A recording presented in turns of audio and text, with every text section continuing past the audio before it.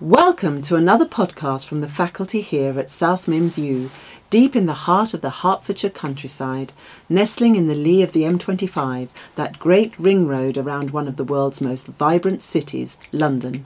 It's a pleasure to be able to bring enlightenment to a wide global audience from the hallowed halls of this great educational institution.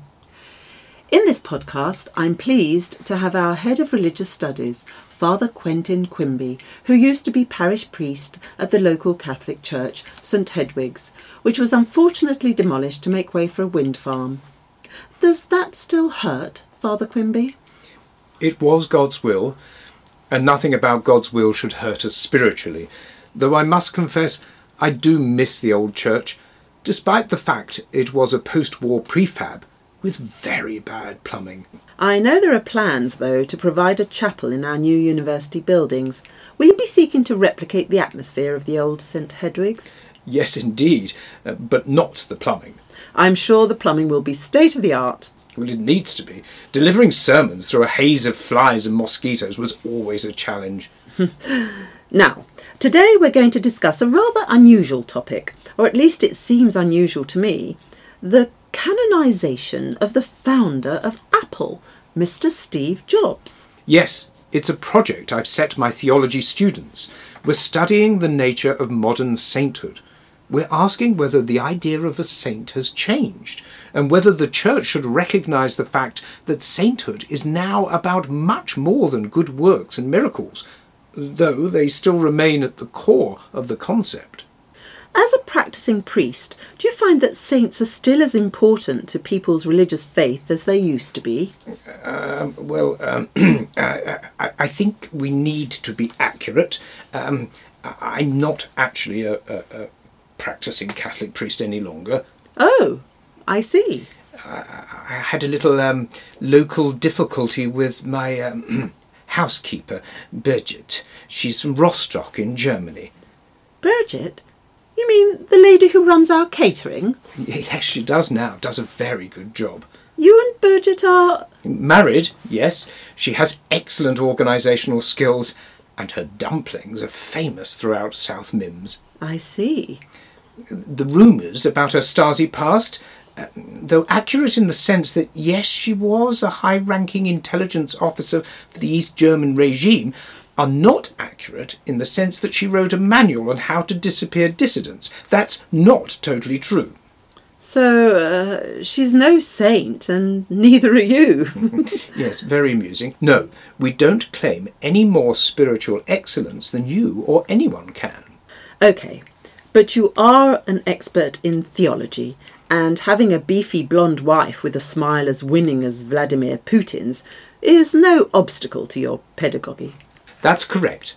I mean the last part. My wife is a beautiful woman, despite her girth. And dumplings? And dumplings. Let's stick to the subject in hand, shall we? Yes, please do. So, Father Quentin, I mean, Mr... what do I call you? Quentin will do. Quentin, are you seriously petitioning the Roman Catholic Church in Rome, at the Vatican, to make Steve Jobs a saint? We are. And what's the process? Well, first you have to get their attention, and then you have to prove that you have a case. And what might that case be? Making lots of money, designing shiny, glimmering baubles that distract us from being human? That's a rather loaded question. Sorry, I would say that Steve Jobs is the last man who should be made a saint. Is there an opposite spiritual categorisation? A devil? That might be more apt. That's more to do with your prejudices than any theological thinking. You see, a saint is someone who serves people, enables them to change their view of the world and of themselves, and provides a vision for a better life. He or she does good works in terms of enriching the lives of those around him and shows both love and charity. He should be a little mysterious, have gifts which seem otherworldly, and be willing to sacrifice his personal well-being for a higher cause. I wouldn't say Steve Jobs embodied any of those attributes. Then you don't know his story. I know that some people project all of those things on him, but that's just celebrity culture and an unhealthy respect for someone who happened to make a lot of money. The fact is that Steve Jobs had an aura of what we can call holiness. The fact that when he appeared in his trademark black sweater and jeans, simple, almost poor clothing. They probably cost more than my house. Indeed, but they looked simple and projected a sense that we should all live the simple life free from worldly goods. You are joking. No, let me explain. It's not the reality of something that matters in religion, just as in other walks of human life, like media, celebrity culture, as you pointed out, and politics. It's the projection of a spiritual approach to life. Steve Jobs was able to do that, even through his design aesthetic. It wasn't just his. What about the chief designer, Johnny Ive, and all the people who worked for Apple's development team? I know. They can be seen as disciples, following someone who was like the founder of a monastic order, saints like Augustine, who founded the Augustinians, Bernard of Clairvaux, who founded the Cistercians, and St. Benedict, who founded the Benedictines, and that liqueur. Very nice. Indeed. It's possible to see Apple, with all its devotees and strict rules, as a quasi-monastic order. You see, many of the world's great orders reflected their founders' predilections and priorities. In our modern times we have St. Mother Teresa of Calcutta, who left one order to found her own so that she could live her rule the way she wanted to, and she became a huge celebrity. There's no other way of describing her. She was a celebrity before she became a saint, and she became a saint so quickly because she was a celebrity. Steve Jobs has the same attributes. Hold on. Mother Teresa didn't make billions and avoid tax. We can't say that Steve Jobs avoided any tax. Well, his company does. We can't say that either. They play within the rules of the tax regimes of the countries in which they operate. OK, I get it. Fine. Let's not worry about Apple as a monastic order. I'm more interested in this idea that he could be a serious candidate for canonisation. When Steve Jobs died at the age of 56 in 2011, there was an outpouring of grief that often happens with sainted men or women when they die. It happened when Padre Pio, the Italian mystic priest, died. He was fast-tracked to canonisation, and if you go to southern Italy in particular, there's a real cult about him. In fact, he suffered the stigmata, it is said, proves his direct link to God. Stigmata? The appearance seemingly involuntary of the wounds suffered by Christ on the cross, on the palms of his hand, the side of his chest, and even his feet. Bloody marks, or even weeping wounds where the nails would have been, and where the centurion's spear pierced Christ's chest. Steve Jobs had stigmata? No, Padre Pio did. Well, if Steve Jobs had had them, they'd have been in the shape of an Apple logo. I think that's a bit flippant, if you don't mind me saying. Sorry. Do your students agree with your view that Steve Jobs was a saint? Is a saint? If someone lived a good life and is thought to be a saint, then it's the present tense, is a saint, because they are in heaven doing good works for the people here in the earthly realm. The simple definition of a saint is not really what they did here on earth. It's the fact that we can be certain they are in heaven. We celebrate All Saints' Day to honour those who have reached the heavenly plane. We can never be sure who has, whether my dear mother has, or yours. I hope not. She lives in Worthing and runs a cake shop. Well, that's nice. We can't be sure of anyone's entry into heaven except those which the Church deems saints. It denotes the fact that they've reached heaven and sit at the right hand of their Creator. Who sits on the left? What? It's always the right hand. What about the left hand? I mean, it must be crowded if everyone has to sit on the right. And there's all that space on the left. I don't get your point. It's a simple one. It's not relevant. There is no right or left hand in heaven, just as there is no time. So why do they go on about the right hand of God all the time? That is perhaps a theological point we can debate later, though it feels like one which will get into the angels on the head of a pin territory. OK. So Steve Jobs is on stage in heaven, launching smartphones or tablets or streaming services for saints. How's that good for us here on earth? It's relevant because As I was trying to say earlier, the reaction to Mr. Jobs' death was very similar to that of sainted figures who had built up followings over the last 100 years. I'm not talking just about Padre Pio and Mother Teresa, but someone like Saint Bernadette of Lourdes. She made a big visionary presentation about a vision she'd had and gained a global following, which led to her hometown becoming a shrine for people seeking a cure for a range of disabilities and sicknesses. Steve Jobs didn't cure anyone. We don't know that. Perhaps through his technology he did cure people of ignorance, boredom, isolation, and acidity. Of what? Ignorance, boredom. No, the last one. Acidity. No, acidity. What's that? Apathy, spiritual or mental sloth. It was a word that was used a lot in the Middle Ages, and monks worked hard to avoid it. So, you're telling me that the modern world, with all Mr. Jobs' technologies sucking the people's brains out, was good for us? You can argue it was. It was a vision which created more interconnection than ever before. Are you being paid by Apple? No, I am not. So, OK. You're pitching this idea to the Vatican. The Congregation for the Causes of Saints in Rome, yes.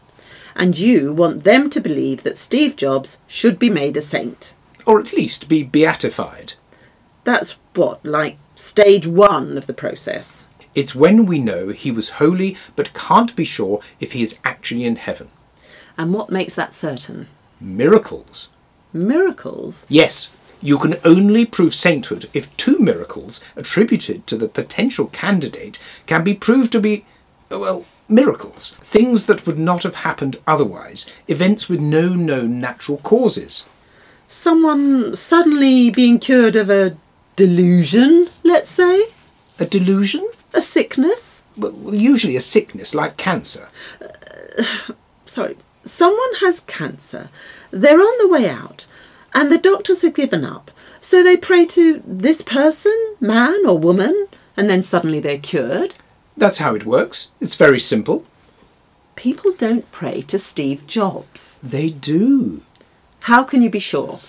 Our research shows that they do, and they make pilgrimages to his stores, which are like shrines, and they attend services, presentations, meetings with gurus, who are a band of esteemed followers, as I said, like monks, and they keep pictures of him and put quotes by him up on their walls and quote him all the time.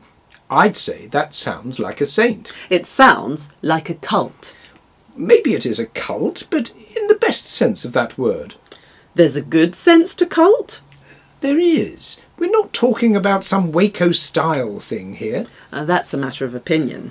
We're talking about a way of life, an approach to life, a sense of being, a sense of how to live and interact with our fellow human beings, and how the world should be and should look.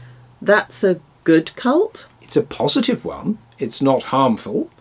Like I said, that's a matter of opinion. And I can reveal this for the first time here on this podcast.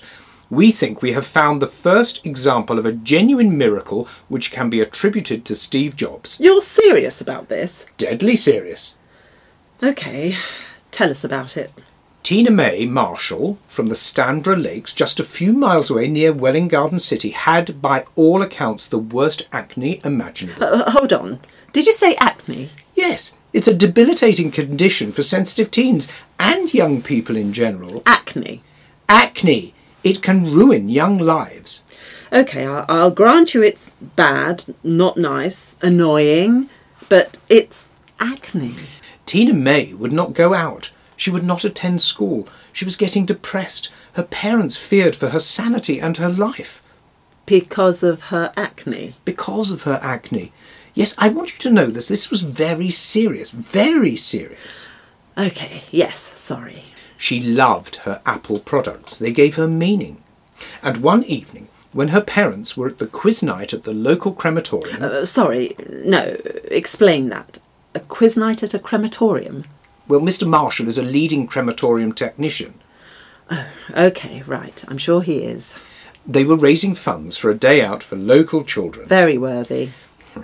Tina May was on her own, and she found her mother's sleeping pills, and she planned to end it all. But then her phone glowed. She thought it was a text or a Snapchat post, but it was a picture of Steve Jobs. It was so unexpected she began to pray to Steve, and she adapted the Hail Mary prayer which she'd learned at church as a child, and her mind went blank. That's what Snapchat does to you. All thoughts of dying left her, and bright blue light, Stops you sleeping. accompanied by what she thought were the chimes of a St. Peter's Basilica, You can get all kinds of ringtones now. sent her running to the bathroom, and there, in a mirror wreathed in a heavenly glow, her acne was gone.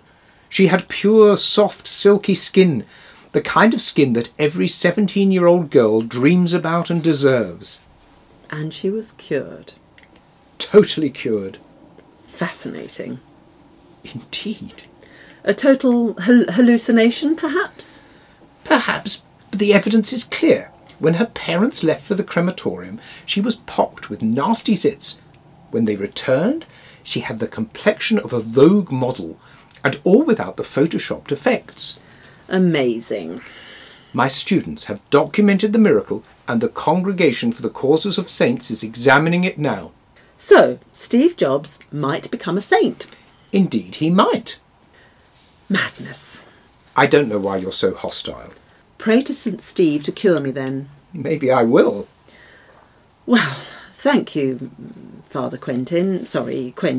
Thank you for sharing your project with us. Perhaps when you've got an answer back from the Vatican, you can come back in and tell us what it is, and what you plan to do to try and get Steve made a saint. It's a project for my students.